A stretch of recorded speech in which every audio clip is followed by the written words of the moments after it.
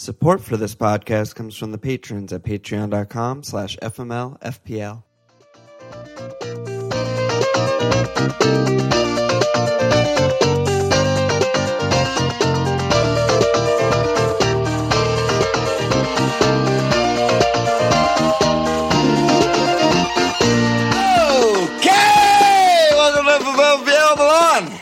Walsh.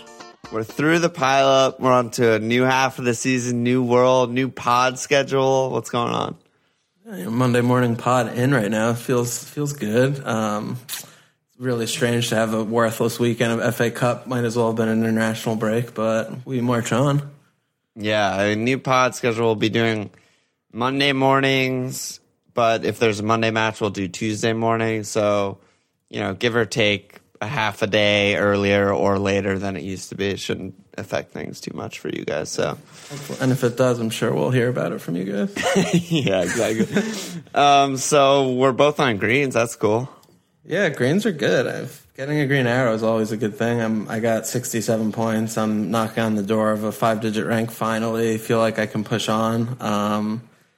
It was so disappointing because after the Spurs game, after Tuesday, I had like 24 Kane, 13 Son, 1 Dean. I was just flying huge green arrow only from 3. And then on Saturday, when the rest of my team played, I had 1 clean and 5 blanks or something, and it was just a nightmare. But I have Sane and Sterling, so that goal was an 11-pointer for me, and it put me up into a good week. So feeling good. I'm glad I held Sane. Obviously, that goal was just everything, and people are starting to talk about getting him back in after everyone was shipping him and stuff. So, the team feels like it's in good shape, so that's where I'm at. What about you? Yeah, I had the Sun points too. My Kane to Obbs was like a net loss of 6, I guess. 6, yeah, because he didn't get Bones. Fucking idiot. He should have had like a hat trick. It's annoying. But Rashford came through. Alonso an 8-pointer, 65. Also, like a 30K green. Feels good. We're kind of hitting our fucking stride. The main thing I'm starting to take away from week on week is that we're starting to really hit the analysis of how we're expecting games to go. We were both very much in on Arsenal being and Obbs being the best cap, which he was. I mean, they scored 4. Oh my God. His numbers were ridiculous. Yeah, his numbers were ridiculous, but, Kane obviously outscored him with the goal assist max Baps, but, the Spurs game was very strange. They kind of just shut it down second half and stopped going, but yeah, I think things are good. Life's going okay in this moment, so we'll see if it continues. We have less shit to talk about when we're going well. You realize that? When things go well, we're just we kind of talked about this last week and it came through. And when things go badly, it's just we need to fully dive in and figure out what the fuck is happening and what's going on. Yeah. So, we have a good amount of talking points. So why don't you get housekeeping out? Yeah, so housekeeping. Let me start with the Cup. FMLFPL Cup is going to start not this game week, but game week 23 for all of our Patreons. It's patreon.com/FMLFPL. We'll send out Patreon email /message to everyone. Have a form thing where you fill out your team name, your team ID, your email, that kind of shit. Group stages will start game week 23. It's going to be fantastic. Big prize at the end. We got a lot of signups this week. I'm sure we'll get a lot more. Everyone should get in there. It's really fun. Yeah, it's going to be similar to kind of a World Cup, 4 teams in a group, and then 2 teams come out, and then it goes into a huge tournament-style knockout round. Also important to note, obviously our highest tier patron, $4.80 or whatever it is, breaks the bank, but any patrons eligible if you're $1.50 or whatever subscriber. So everyone will get that email. So just make sure you keep an eye out because last year we were manually going through each team and making a huge list, and that was I think it took about 8 hours or 10 hours to do that. So we're going to rely on you guys to send us your team IDs. So make sure you keep an eye out for that email from Patreon. It should be coming in the next week or so. Yeah, exactly. Good call by you. How many people were in the tournament bracket part last year? It was 128.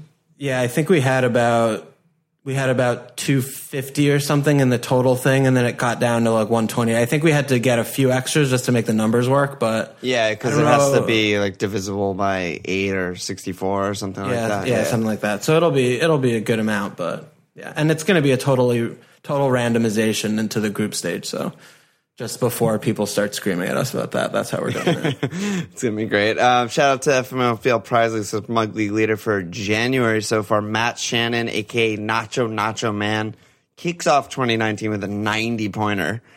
Fucking massive. Shout out Goal Scorers Challenge League leader so far. Still Scotty holding it down. And FML Field Public League, same as always, same as it ever was. Pajolski, legend.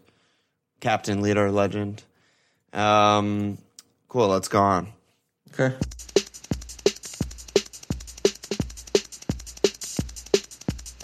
So where do you want to kick off here?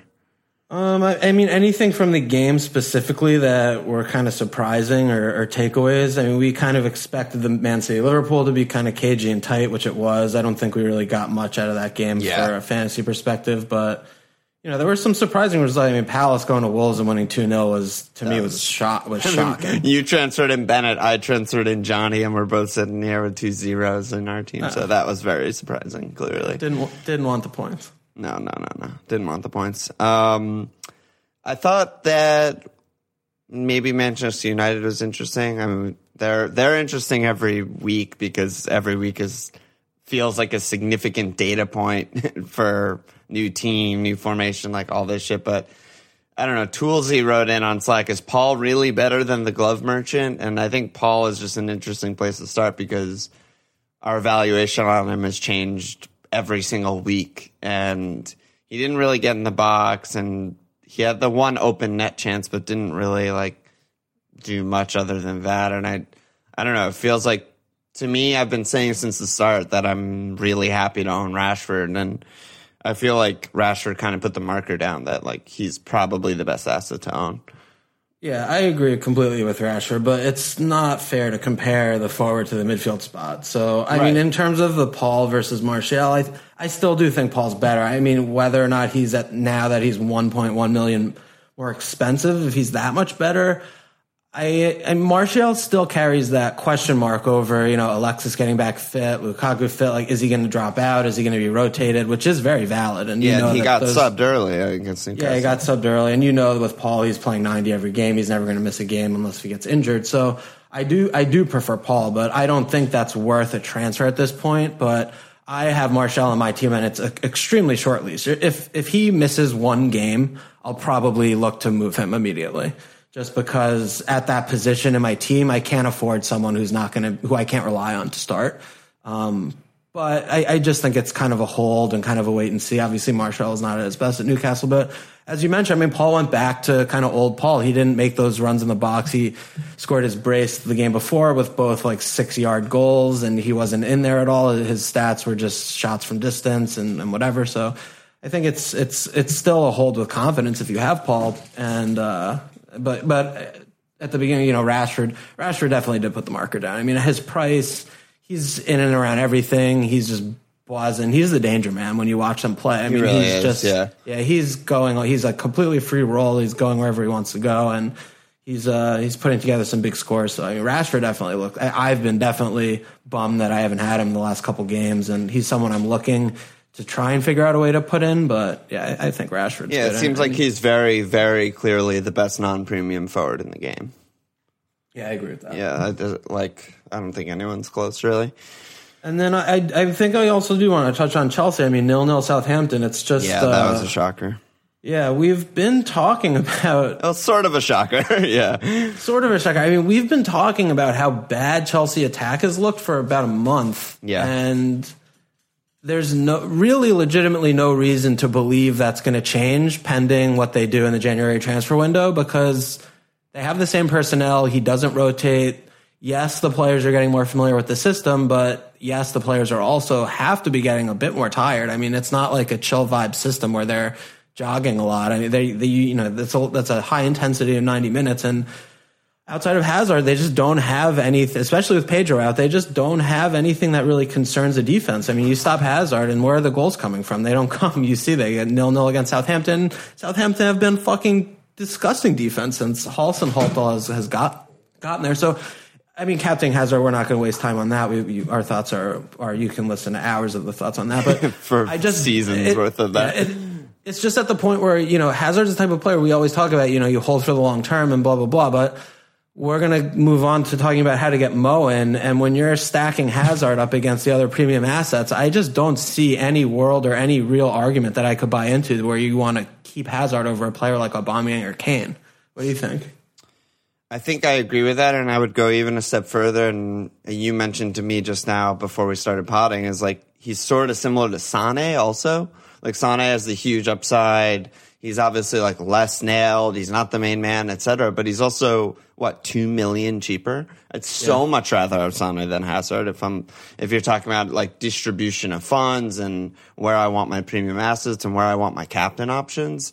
I mean, Obbs and Kane are clearly the main man on much better attacking teams, and I totally agree there. Yeah, and it also, now that we're going to be looking at a fairly decently long period of time of captaining Mo, it does make Hazard slightly more attractive because you can spend the money on that spot and not need to worry about captaining it because you'll have Mo as well if you have the pair, for example, which is a nice thing. But I mean, if you're buying into just Haz ticking along and just not like really worrying about that spot, I mean, that's okay. It's fine. Of course. It's fine. He's still Hazard. He's still a great player. He's still going to get points. He gets so many bonus points every return, things like that. But it also goes to the team, like you're mentioning on Sané. They can score 5 against any team in the division.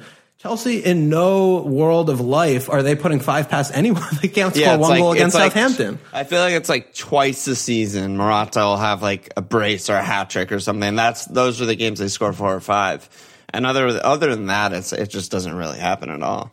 It feels like it requires luck or something. Like Conte scores and Alonso scores a free kick. It's like a pile up of low percentage events versus just like tilting the field one way. Like, I mean, even Spurs and Arsenal have shown that they can do it. That's outside of City and Liverpool. So, yeah, I agree with you there. But Alonso is an interesting talk too. I wonder what your thoughts are. I know you haven't had him all season because I'm in this position where 2-ish weeks ago where I started forming my plan to get Mo back.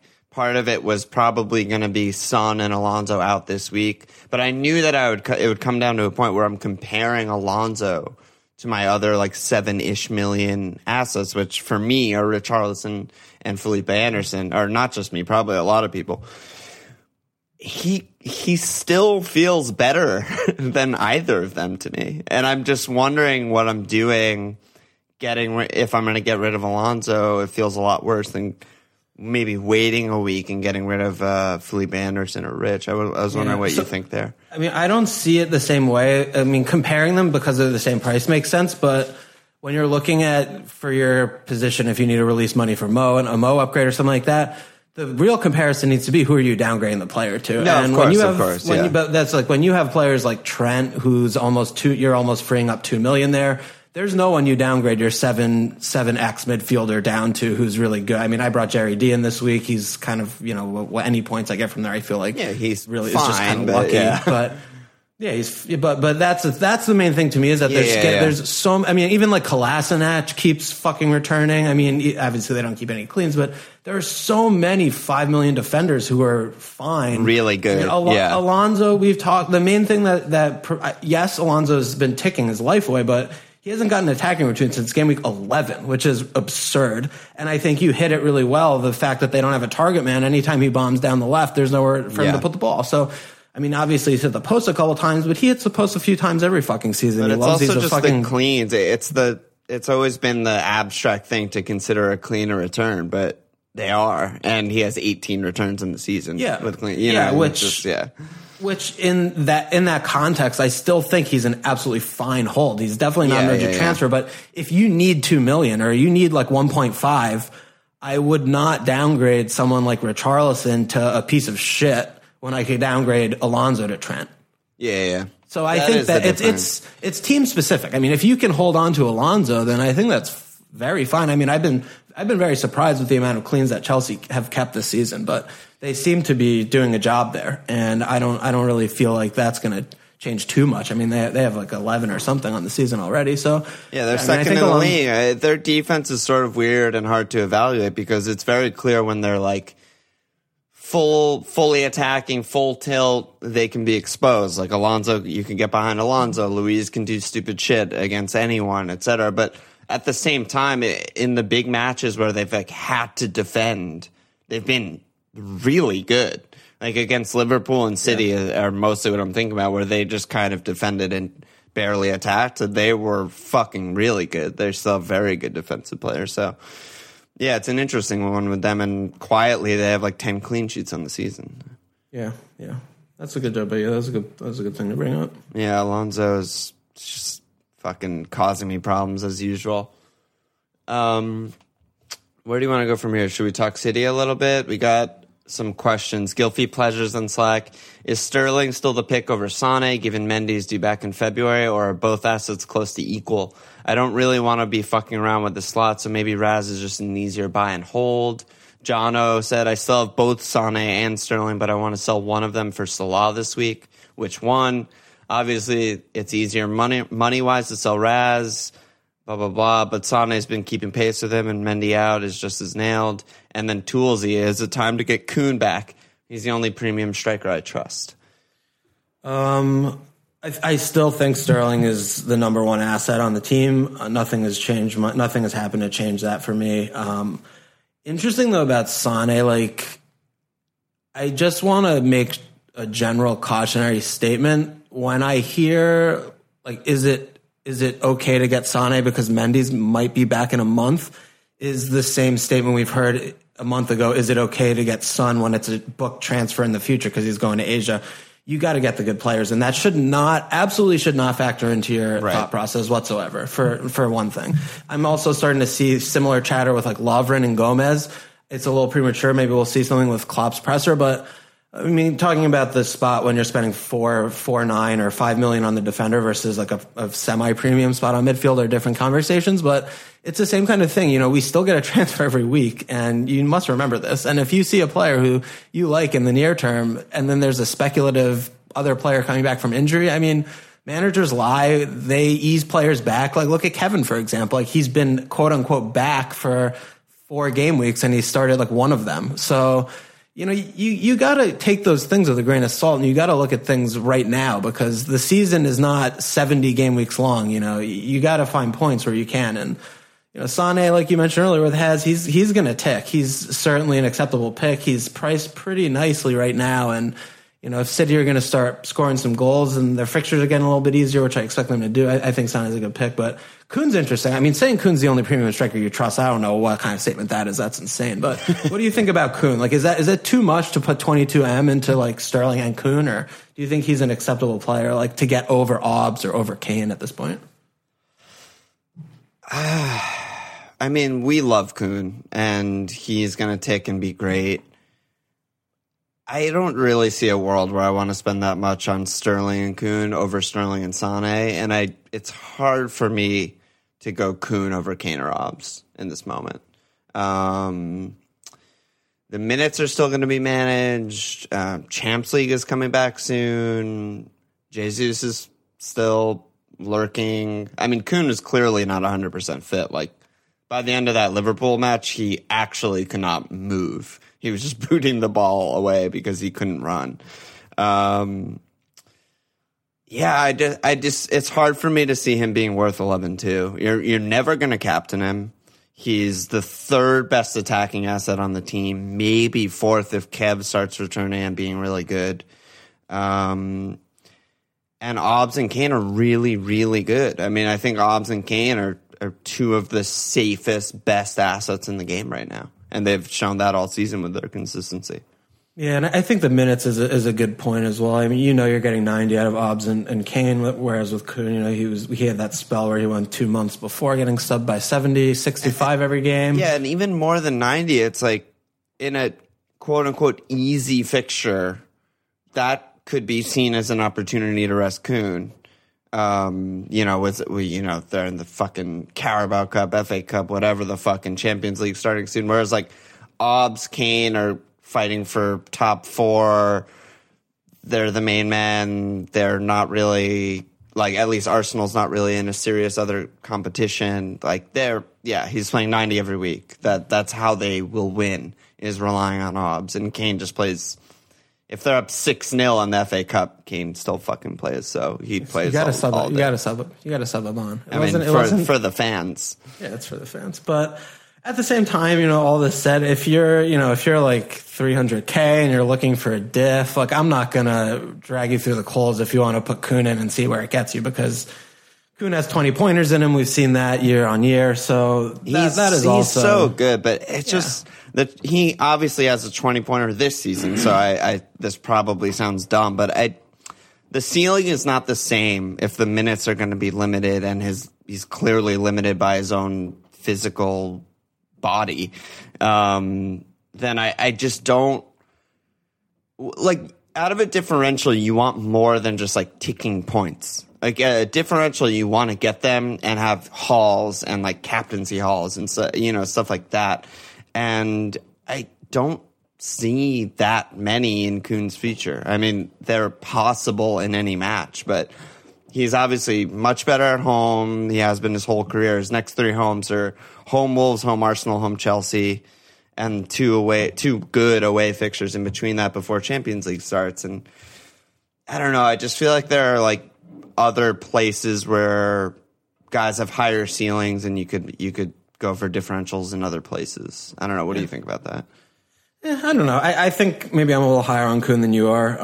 I still think he has the high ceiling. I don't think he's had 1 pen this season. Is that correct? Yeah, that sounds right. Yeah. So, I mean, that's very odd. I don't know. Raz doesn't dive anymore, but yeah, I mean, this is obviously swayed a lot by like dead teams, but Kuhn right now is 22% owned, and Raz is 10.2%, and Sane's 9.9%. And it's just like, they're better. They're just better. Yeah, no, they're better, but I'm talking about Kuhn as a differential instead of having like Kane and Aubameyang. Yeah. I don't hate it at all. I wouldn't do it in my team. I wouldn't advise people to do it, but if you're just kind of like, ooh, I like Kuhn earlier this season, I want to just get back in there, I'm fine with that. Yeah, I guess I feel the same way. I wouldn't do it, but it's fine. Yeah. What about Arnie came back with a brace? Yeah, but then he got hurt in the FA Cup. Yeah, but that was like very controversial. When he got subbed off, he was like going fucking ballistic on Pellegrini, and then Pellegrini came out after and was just like, oh, he's like bullshit precaution or something. Yeah. Didn't he score? He scored in the FA Cup, didn't he, right away? Yeah, he scored immediately, yeah. And their fixtures are getting a little bit tougher, but I don't know. He's under 7 million, and I know that price bracket outside of Rashford's really slim pickings. I mean, I know, Jimenez is a good pick, obviously. He'll tick, but I don't know. Arnie's always a fun diff. Yeah, they have like a tough 4 game week window, but long term their fixtures are still really, really good. We talked about that with Felipe Anderson like 2 pods ago. But yeah, I mean, it's a tough one to rank these forwards.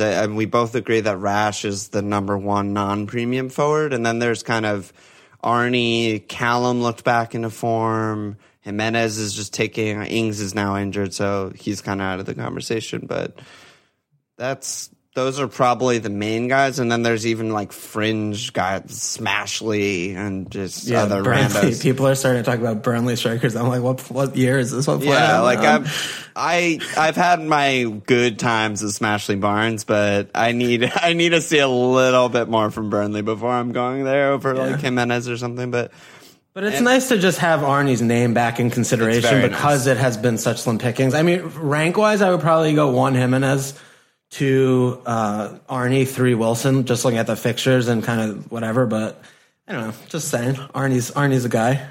Yeah, Jimenez is still so consistent and so good. And he's getting away, he has away City this week, so getting that out of the way is nice, and he'll just tick. And Wolves are good, and that'll happen. But if Arnie can stay any % fit and start all these games, I definitely back him to outscore Jimenez when he's fit. Oh, yeah. Easily. Like he has braces regularly in him. We've seen that. So, Yeah, I'm very interested in Arnie. I mean, I still honestly have Mitro, and Fulham suck, and they barely look like they're going to score more than one goal ever.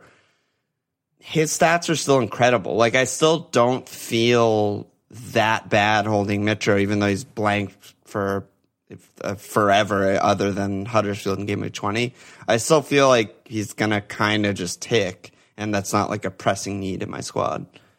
I could not disagree more. I think that's an urgent transfer out. He's someone I would never want to rely on starting the way that Ranieri sets up. Okay. I don't really care what the stats say. I mean, I think I've watched almost every Fulham game since they've been switched to the back TV five. A lot, yeah. And they just don't attack. So I think that's just a diabolical pick, especially when you could save a couple shekels going to Jimenez. I would want Wilson over him. I would want probably a Burnley striker over him. He is so far down on that pecking order to me. I would be nowhere near. Yeah, he's not that far from me. I mean, there was no defending at all. Obviously, when you play against Arsenal, there's going to be very little defending from either team. But they also didn't have Chambo. He was playing like a dead, rotated squad. I mean, they were just all sorts. That's actually an interesting point, though, that you just kind of brought up, that you just reminded me, because I had this like sort of like shower thought about this, but we have to take the last period, the last whatever it is, 5 game weeks sort of, with a little bit of grain of salt regarding the lower teams and how they played, and even evaluating individual players. Like, I think like Felipe Anderson and West Ham are a good case example. Like, we know they're good. Their last 2 games, they've been completely dead. And any team that's not really in the top 6 can't rotate, like the top 6 can over the period. And people were dead. Like, there were teams playing on 2 days rest, completely unchanged lineup. I mean, Everton too. We saw a huge dip in form from Everton. Didn't really look like scoring against Leicester or Brighton. Diabolical performances. I mean, they didn't score. And they didn't score. And I think like some percent of that, and it's really hard to know what percent of that, but some percent of that should go down to just these players are all dead and they're playing on 2 days rest for 5 game weeks straight or something like that. And I think that this little break, FA Cup, most of the big FPL assets are getting rested on these mid-table to lower teams, and I think we'll see like a bounce back from the upper middle, the mid-table teams versus the lower teams. Does that make any sense, what I'm saying? Yeah, no, it makes sense. I mean, like, I think the Wolves-Palace game was a good example of this. I mean, it had 0-0 written all over it, and neither team could do much until it was like 84th minute or something like that when we scored, and then we got a stoppage time goal or pen or whatever, but they were tired and they weren't attacking. But when we talk back to Mitrovic, they had several games in the back 5 before that where they weren't attacking when they were. And so, I mean, I think that is a different case. I mean, Mitrovic's 1 goal against Huddersfield in fucking stoppage time was like pretty lucky. I get your point that he's had some chances and his stats have been okay, but I think that's definitely, especially with Everton, he rested Rich one game, then he rested Siggy the other game. Right. But in general, those mid-table teams that don't have the squad and don't have the luxury of rotating, they definitely feel it for sure. Yeah, because I just thought of it because you mentioned that, and everyone's getting rid of Richarlison, everyone's getting rid of Felipe Anderson, and probably other guys that I'm not thinking of, but I still think they're totally fine. Like, I think Everton's going to be fine. It'd be very surprising to me if they just were awful all of a sudden. It makes kind of no sense. And same with West Ham. I mean, they've had 2 underwhelming matches. Arnie braced just to equalize against Brighton, and they got done by Burnley the week before. And I think they'll be fine as well. I think they're still like a pretty decent attacking team, pretty decent mid-table team. Yeah, I agree with that. Especially like with Everton, a lot of people are getting nervous with Rich, but they're still like home Bournemouth, at Southampton, at Huddersfield next 3, home Wolves at Watford. I mean, the next 5 games, it was kind of like an 8 or so game week run for them, and they just put up 2 zeros, which is obviously unfortunate for people that own their attackers, but in really good fixtures. But yeah, I agree. I think holding the Everton assets till game week 27 is perfectly acceptable. I agree. I think Felipe is still fine, and they still have some pretty good fixtures. So I think patience definitely there. They should bounce back. Yeah. What else should we talk about? Kind of just general interested in a little defense talk, just because, we're getting Trent back and Liverpool's fixtures are getting better. So obviously people are looking there, but I cannot remember a season since I've been playing the game where there have been no 5.5 million assets in the game. It's just a weird one, isn't it? It's very, very weird. It's especially weird because there's Liverpool, City have been really bad keeping clean sheets, who are usually, you can rely on that. Chelsea have been good, so they're the other good team. And then the other top 6 teams are all really bad at keeping cleans, and none of them are really worth it. I mean, yeah, Cola is sort of worth it, but Spurs rotate their back four for fun and aren't very good at keeping clean sheets, and United's defense is diabolical. So that's usually where we find the 5-5 assets that are good, and there's just a huge void there. Yeah, it is a weird one. I think you nailed it on your wild card whenever that was, like 8-ish weeks ago, with like you want 1 or 2 Liverpool guys, and then like Palace defense is like the 5th best defense in the league, and Wolves defense is like the 4th or 5th best defense in the league, and you just go cheap from there. Yeah, the other thing that's really interesting this season that's very abnormal from seasons past is just the amount of sub 4 or 5 million defenders on teams that are just kind of okay to rotate, and they're okay at home. Like, I mean, we're talking about like the Bennett and Johnny. We have like Wan-Bissaka started at 4. I mean, Chambers has emerged. They've been good defensively the last 5 or so. Usually there's maybe 2-4 million defenders in the game. Sometimes only 1 in the entire game, let alone a player that is priced like that you would ever want to start or ever want to have in a defensive usually rotation. They're the worst player in your squad, and It's they're like 3rd on Peltier. your bench every single week. Yeah, like Peltier. Like that's Yeah. the kind of 4 million guys that the game gives us. But somehow this season, I don't know if there were 4 or 5s that dropped, or there were just 4 millions that snuck under the radar that they mispriced. But usually, they kind of err on the side of caution and price. You see a team like Burrow the other year, and every single defender on their team is just 4 or 5, and then there's like Gibson at 5. And this season they didn't do that, and there are a lot of sub 4 or 5 million defenders. And like my defense right now, I have Digne, Dean at 5, and then I have 4 guys who are all under 4-2, 4-2, 4-2, and 4-1. So fucking crazy. Yeah, that would never ever happen in seasons past. Yeah, even if they were all 4 or 5 guys, like I'm saving like $1 million there. And I mean, that's a thing. I mean, it's a shift because we haven't really seen it before, but it's just something to think about where you're putting your money in and playing around with it, because we used to, maybe not last season. Last season really was the year where heavy defenses started to emerge, but we used to go maybe 1 premium or 1 5-5 and then 4 4-5s, and we would rotate them for 2 spots. And we were in the 3-4-3. That was the norm for 3-4 years. Just every year, that's what everyone did.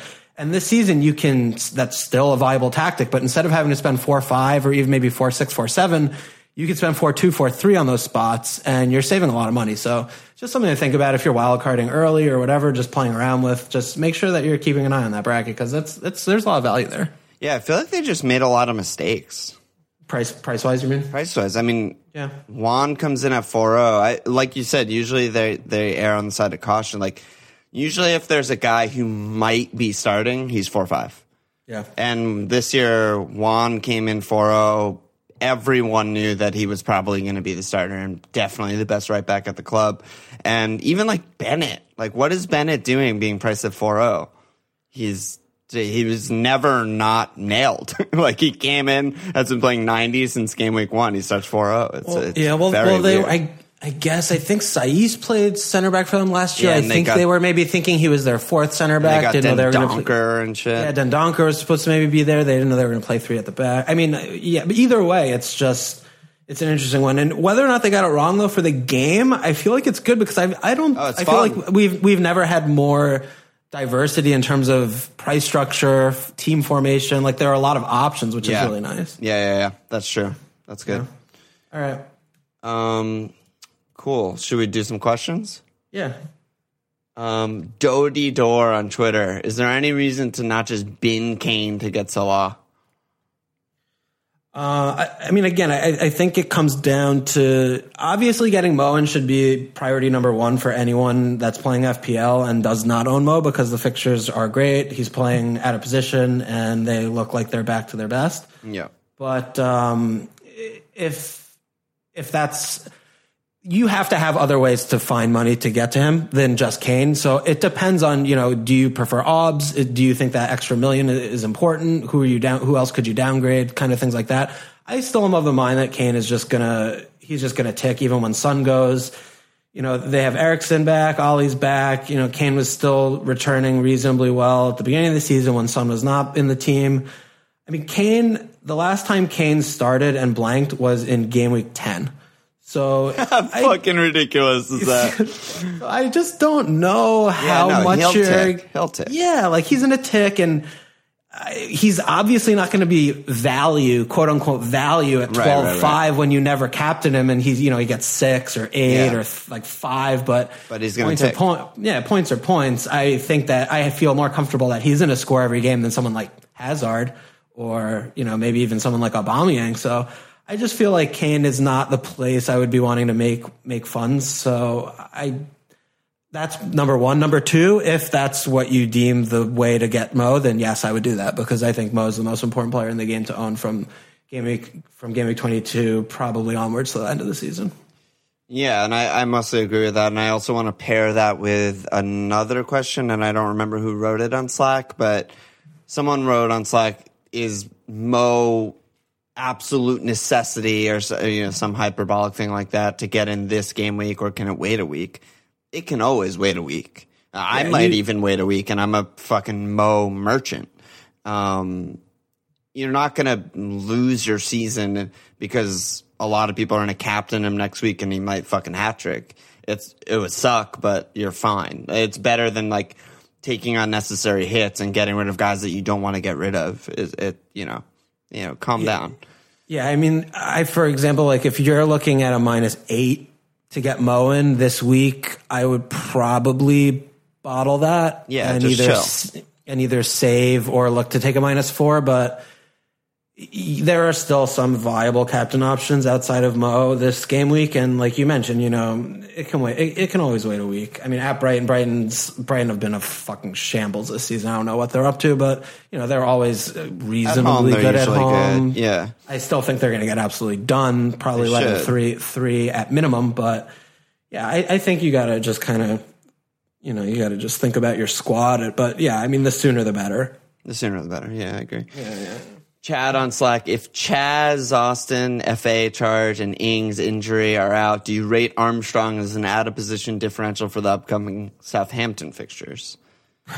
We need to get like Guy on the pod for this talk. Southampton they do interest me, and I have liked the way they look going forward a lot, but they're another one where I kind of feel like they just totally lost their legs and kind of just played Chelsea for a draw, and I'm excited to see them, but I'm not bringing anyone in yet. I like Armstrong definitely the most of their midfield assets. I also think that at Leicester is an awful fixture for them. I would not be in a hurry to bring any of their players in right now. I would love the extra game week to get the team sheet. I think I saw a quote of him kind of saying he was really trying to protect Armstrong. He missed one of those games. He had a knock or something in that FA Cup. Yeah.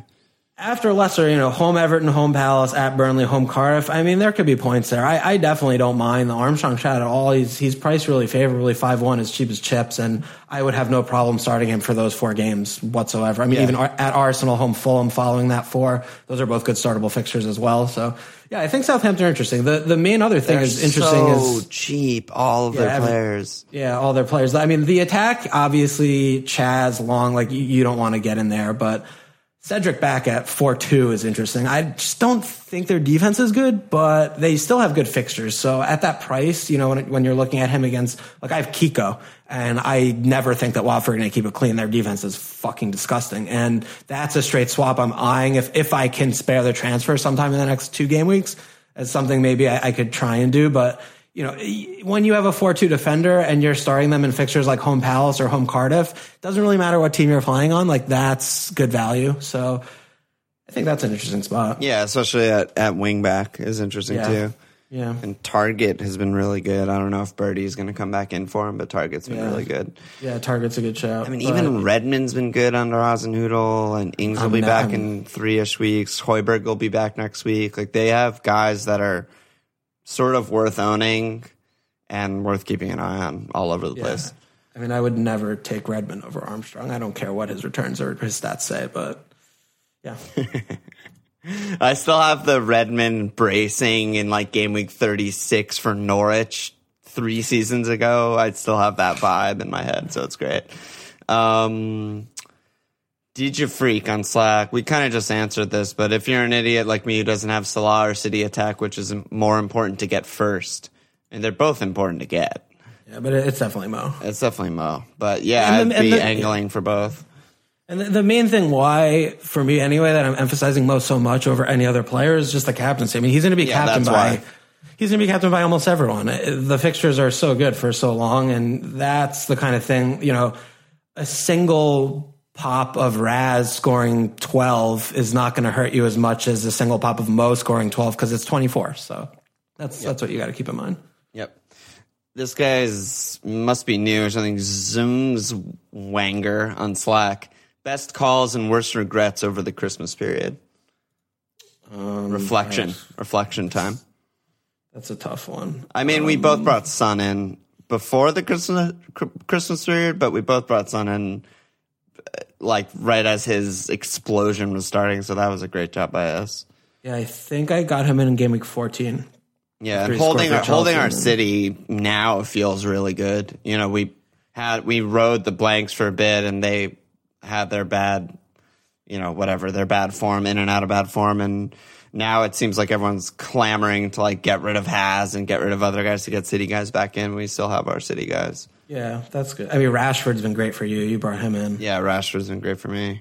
And I mean, Rondon has been fucking stud for me. He's just such a tick monster. He's so good. And I mean, I still think that my call this season, excuse me, I'm having one of my worst seasons. I've never been outside of the top 100K for this long since I've started playing the game. But my call of the season was definitely going absolute cheap as chips in defense. It's fantastic. Been so good for me. So I'm happy I'm still there. I mean, I definitely am looking to try and figure out how to get Trent in. I'm not sure if I'm going to do any type of shift at some point soon, but after I get Mo in, I'm gonna kind of look at everything and reassess. But I think overall, I feel like we did pretty well over a Christmas period. I mean, the bench, I've had a pretty decent bench for a while, and that's been really nice. I've had actual points off the bench for the first time in a while, so I'm pretty good. Yeah, I had a nice like Schindler -3 on the bench this week, looking good. I mean, you didn't need him, so that was a good time for it to come. Leave him on the bench. Kane also. I mean, Kane. You were the most like reluctant and hating of Kane of life when you did not own him when I owned him for a little spell, and then you bought. Yep. And then it's not like sexy or whatever, but he's just been returning every fucking start, like I mentioned. So that's been a good call too. I mean, people have been getting him in and stuff, so that's been good. So, yeah. Yep. Jacob in on Slack. Should a change in team structure from 3-4-3 to 3-5-2, for example, be mainly influenced by the form of the heavy hitters, or is it better to look at any players in form and be more fluid in for what formation you put out week to week? Mm-hmm. So, I mean, really that question is your third striker and your fifth midfielder? Yeah, and how much you should, or like fourth defender, I guess. Like if you should be looking for a flexible formation or not. They're both right.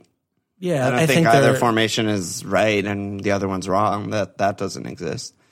I think in terms of the heavy hitters, I mean, those should be the staples. So that wouldn't affect how you're rotating formation wise week to week. It would be your fringe, like your last midfielder, your last defender, your last blah, blah, blah. So I think what's more important when you're looking at that and your team is kind of really looking at the rotation and planning it well, because if you're a fifth midfielder and your third striker, you're rotating one spot for them and they both rotate poorly, as in they have good fixtures together and bad fixtures together, and that's a bad job. You don't want that.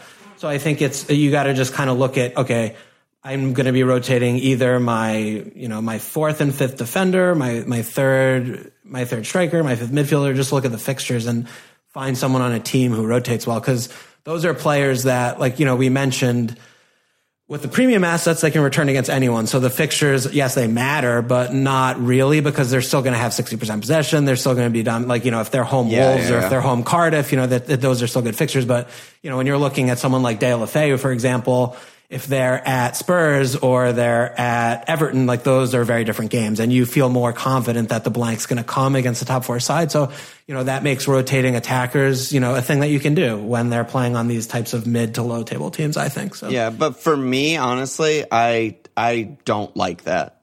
Like, just my personal opinion, or not even opinion, just my personal how I like to play the game. Like, I don't like benching Jimenez. Like, you can bench Jimenez, and Wolves' attack is certainly not great or anything, but I would prefer to have someone like Jimenez and a cheap fifth midfielder than to have like Deulofeu and Jimenez. Just throwing two names out there. I don't know if they rotate to switch on and off who's home in a good fixture or whatever.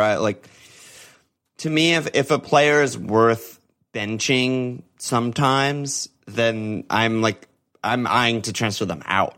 I'm not talking about defense at all, I should say. I'm talking about attackers. If I own someone that I'm comfortable benching in a not that great fixture in my attack, then I don't want them at all. Does that make sense? Yeah. No, that makes sense for sure. I hear that. That's usually how I play too. I mean, this is for my team, for example. I have Rondon, Deulofeu, and Jimenez, and I'm rotating two spots for the three of them pretty much. And I liked having kind of those three decent options during the Christmas period. But now that it's changing, is kind of why I was mentioning earlier, I'm going to kind of take a look and see what am I going to do. When there's a week off between every game week, it usually I prefer as well, have that 4-5 forward or 4-4-4-5 fifth midfielder and just put them first on the bench every game week. Or if it's the forward, probably last on the bench, play a defender ahead of them, because you in general want to put your money on the pitch. The more expensive players are better than cheap players by and large. So yeah. When there's, again, it's just when there's a week off and you're 11 each week and you don't have any crazy rotation shouts or surprise team sheets, then it makes it a lot easier, I think. Yeah, I agree. And Champions League is still over a month away, so even the top team should be pretty steady. Anything else to talk about, or should we move on? No, I think we hit a bunch of good stuff. Yeah, okay, let's go on. So who are you looking at for cap? I mean, it's obviously Mo. If you have Mo, you cap him. That's for sure. But what do you think about the City home Wolves? Do you think there's? I don't know. And Wolves are tough and haven't really gotten battered all season. That said, I would feel pretty comfortable captaining Raz. Yeah, it's hard to imagine they won't score two. Even Kuhn. Yeah, they'll probably score two. Yeah, minimum two, probably. I think the only thing with Wolves, it's kind of, I think it was coming up a game week or 2 game weeks ago when Wolves were playing someone and people were captaining. Let me see. Liverpool. The Tottenham game. Oh, Tottenham. When it was Kane, and Kane got ridiculously lucky to get points in that game. But we have too large of a sample size right now from Wolves to think that that's a good home fixture for a top 4 side. It's definitely not. It is not good. I would probably captain Aubameyang would be my second option. I think West Ham defense is that bad. Yeah. Even though they're away, I think they could probably put 4 in that game. I assume it will be open because West Ham defense is diabolical. But behind him, then I guess, there really isn't anywhere to go besides City. What do you think about Kane and Son? Kane, yeah.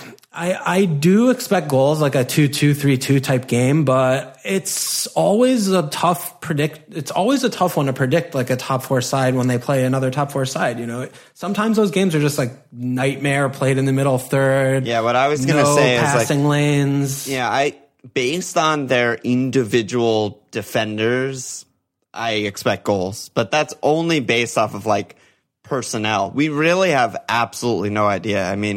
OGS and United have not been tested in the slightest by anyone who can score more than 1 goal. Any of the teams they just played.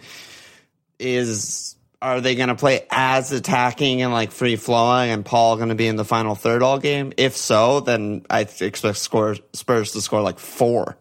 But if they're sitting a little bit deeper, the wingers help in defense, and Paul has to track back and stuff. Who knows? It's one of the hardest games to ever try and predict because there's a new manager who's never managed a big game. So, yeah, I don't know where to go there, but I'd be nervous capping anyone in that game, I think.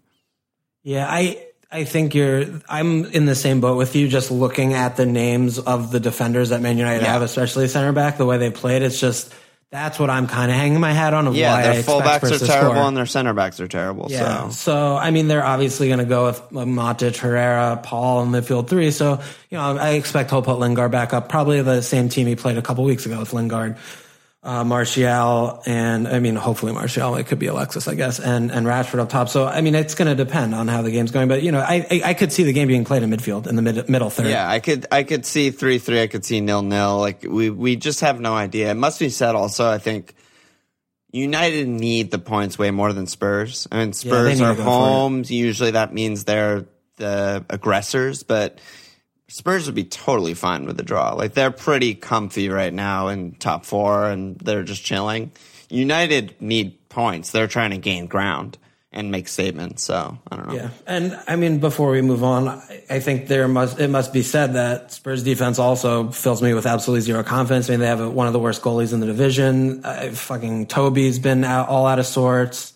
I think Davinson Sanchez is a nightmare. He has red cards and pen challenges in him every 90 he plays.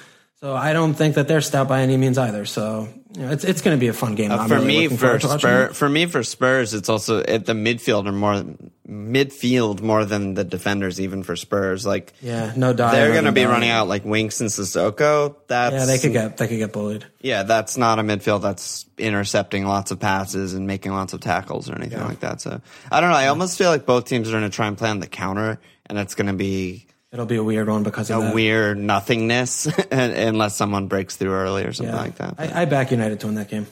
Yeah, it's. I have no idea what's going to happen in that game. If I was wagering on this game, I would back a United win to 1 maybe. Really, like I think Spurs are better. 3-1. Yeah, I 3-1. Holy shit! I don't think they can cope. I don't think they can handle it. Damn. Yeah. The horses are free. You're saying? Honestly, the style that Man United have been playing once they get the ball into the opponent's half of just interchanging, everyone buzzing about, moving laterally, switching positions, it's a lot to deal with. And I think Spurs defense is fucking awful. So I don't think that they're going to be able to figure it out. Yeah, I could see it. I just think Spurs are better. I think they can run circles around them. Yeah, we'll see. And our team. So what are you looking at? Are you bringing in Mo this week? Yeah, so I did my move. I didn't do Lambs last week. I was just, my head was so far up my ass. I was bugging out so hard. My wife bought me a smoker for Christmas, and I was making 2 huge racks of ribs for people we were having over, and it took me 8 hours to make them. So I was just like freaking out about how to like get the temperature right and all this shit. Yeah, so I just couldn't sit down for a half an hour to do Lambs. But I brought in Deulofeu and Bennett for 2 other guys I don't remember, but Fernandez and Kev. Yeah, Fernandez and Kev, and I freed up $4.8 million in the bank, which it gives me exactsies to do Son to Mo. So Mo is like really close to rising. By today, it's Monday, so I might do that after the Liverpool game today. But I didn't even know Liverpool were playing today. That's how much we care about the FA Cup. Oh yeah, I mean, don't give a fuck. They could lose 20-0. I wouldn't give a fuck. Yep. I just want to know if Mo dies or not. But I'm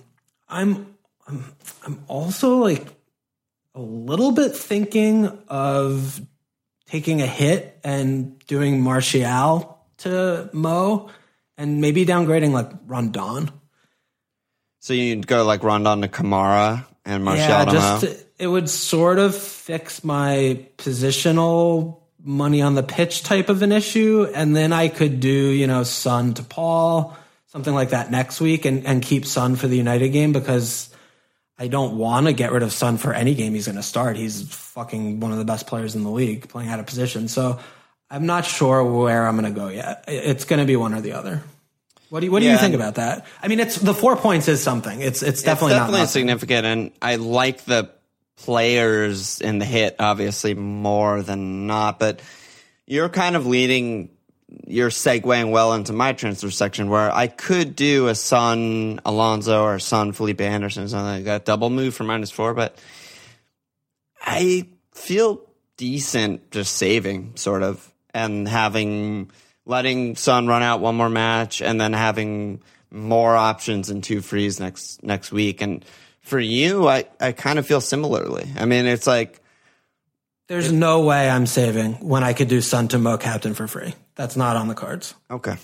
Yeah. Yeah. I just really- meant because if you did save and then you could do like Martial, Rondon, and someone else for -4 and make a bigger switch and one that you're maybe happier with. Seems If better. I had Aubameyang, I would consider it, but I don't that's want what to. I have. I don't have a captain. I don't want to captain Right. against Wolves. I don't want to captain against Wolves, and I don't want to captain in the Spurs game. So that's that's a factor. That's a big consideration. That's a for big me. consideration. So, yeah, I don't know. On paper, I think I like your second move a lot more because I agree that spending like, what is Rondon, 5, 7, or 8 now? Yeah, 5-7. That's tough to swallow first on the bench for me, especially when Kamara's like starting and sometimes scores and he's not like that bad. Only thing is, I am as of right now starting Rondon at Chelsea and benching Jimenez at City. I mean, that's probably doesn't really matter. They're both That's 6 of one, half a dozen the other. Yeah. But yeah, Jimenez he's fine to start every week. I think he's like you saw in the Spurs game. He'll just do nothing and then get a chance. Man, that's really hard to evaluate because the 4 points is pretty significant. And another thing that it's beyond the 4 points. It also means next week you don't have a free transfer because you have to do some. Right. Which is always annoying, but Which I is would really want to annoying. I would want to get Paul, so I wouldn't feel too bad about that. You wouldn't feel too bad about that, but if someone gets injured or suspended or dropped, then you feel really bad about it. Yeah. So for that reason, I would probably just do Son to Mo. Yeah, that's sort of where I'm leaning. It just feels a little bit safer, but It's like you're like sort of saving a transfer and 4 points. Like that's a lot. yeah, that is a lot. You're right. So I'll probably do that. I'm going to check very closely the price changes and see if I have to do that today because I wish I had 0.1 buffer. It's so annoying because there's still more games. There are games tomorrow and on Wednesday. But Yeah, the Carabao Cup, right? Yeah. So you're thinking about saving and waiting I'm a week? thinking about it. I mean, I have one free. Sun out gives me 11.3. So no matter what, if I get Mo in for Sun, I have to take a hit, whether it's Alonso, Felipe Anderson, Rich, whatever I do. And a hit is a lot, and I just don't know. And I would love another data point on like Richarlison and Felipe Anderson, and even Alonso, to be honest. And they all have good fixtures this week. You know, Chelsea's home Newcastle, West Ham is home Arsenal. Terrible defense. That's a good fixture. And Everton's home Bournemouth. I mean, I want all of these guys starting, and I want Son every week that he plays too. So. Mo is definitely the best cap, and I agree with you, he's the most important player in the game to get in ASAP, but like I'm transferring out 2 of 4 really good assets this week for a hit. Just doesn't seem good to me. Yeah, I don't know. It's so hard to evaluate. Like That's I don't hate saving. I mean, when you put it when you're looking at the fixtures that you guys have that you would be having to you would forcibly need to take out, it makes it tougher. Yeah, like that's not a good hit. I mean, a hit in nature is questionable just because you're banking on like predicting 1 week basically instead of just saving and getting him next week for free. And it's, The main difference with this one is that you're hitting in a captain, and it depends how much better you view that captain pick than what you're looking at on your team. Right, and I agree with you there, and I think Obbs is a really fucking good captain. Yeah, so for those reasons, maybe saving. Yeah, I think I'm leaning towards saving, even though I'll lose more value and whatever. I just think I'm transferring out for a hit. I'm transferring out really good shouts to return points, and I don't really like doing that. I hope both of I hope Mo and Obbs both do well for next pod's sake, because that's going to be a rough one if it goes the other way. Oh yeah, I mean it's okay though. It'll feel not as bad because I completely brought it on myself and made the wrong call. You know what I mean? Versus I mean, it's the reasoning and the logic is there for sure. Yeah, I mean, also another thing is like if I started the pod with this, but if I decide that I want to keep Alonso, like let's say West Ham and Everton are just duds again, and I feel really bad about owning them, like having 2 frees next week lets me make a triple move for -4, so I can maybe downgrade one of the midfielders and not have it be like a complete piece of shit spot if I make it a triple move instead.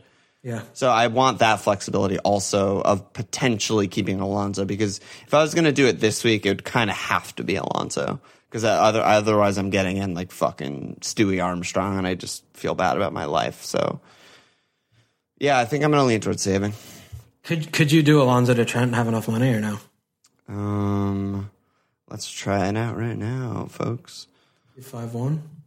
Trent, no, I'd be 0.6 short. Yeah, so I'd really have to go to like, I'd probably go to like Juan. Yeah, someone 4 or 5. Yeah, 4 or 5. So it's, it's pretty extreme. Yeah, oof.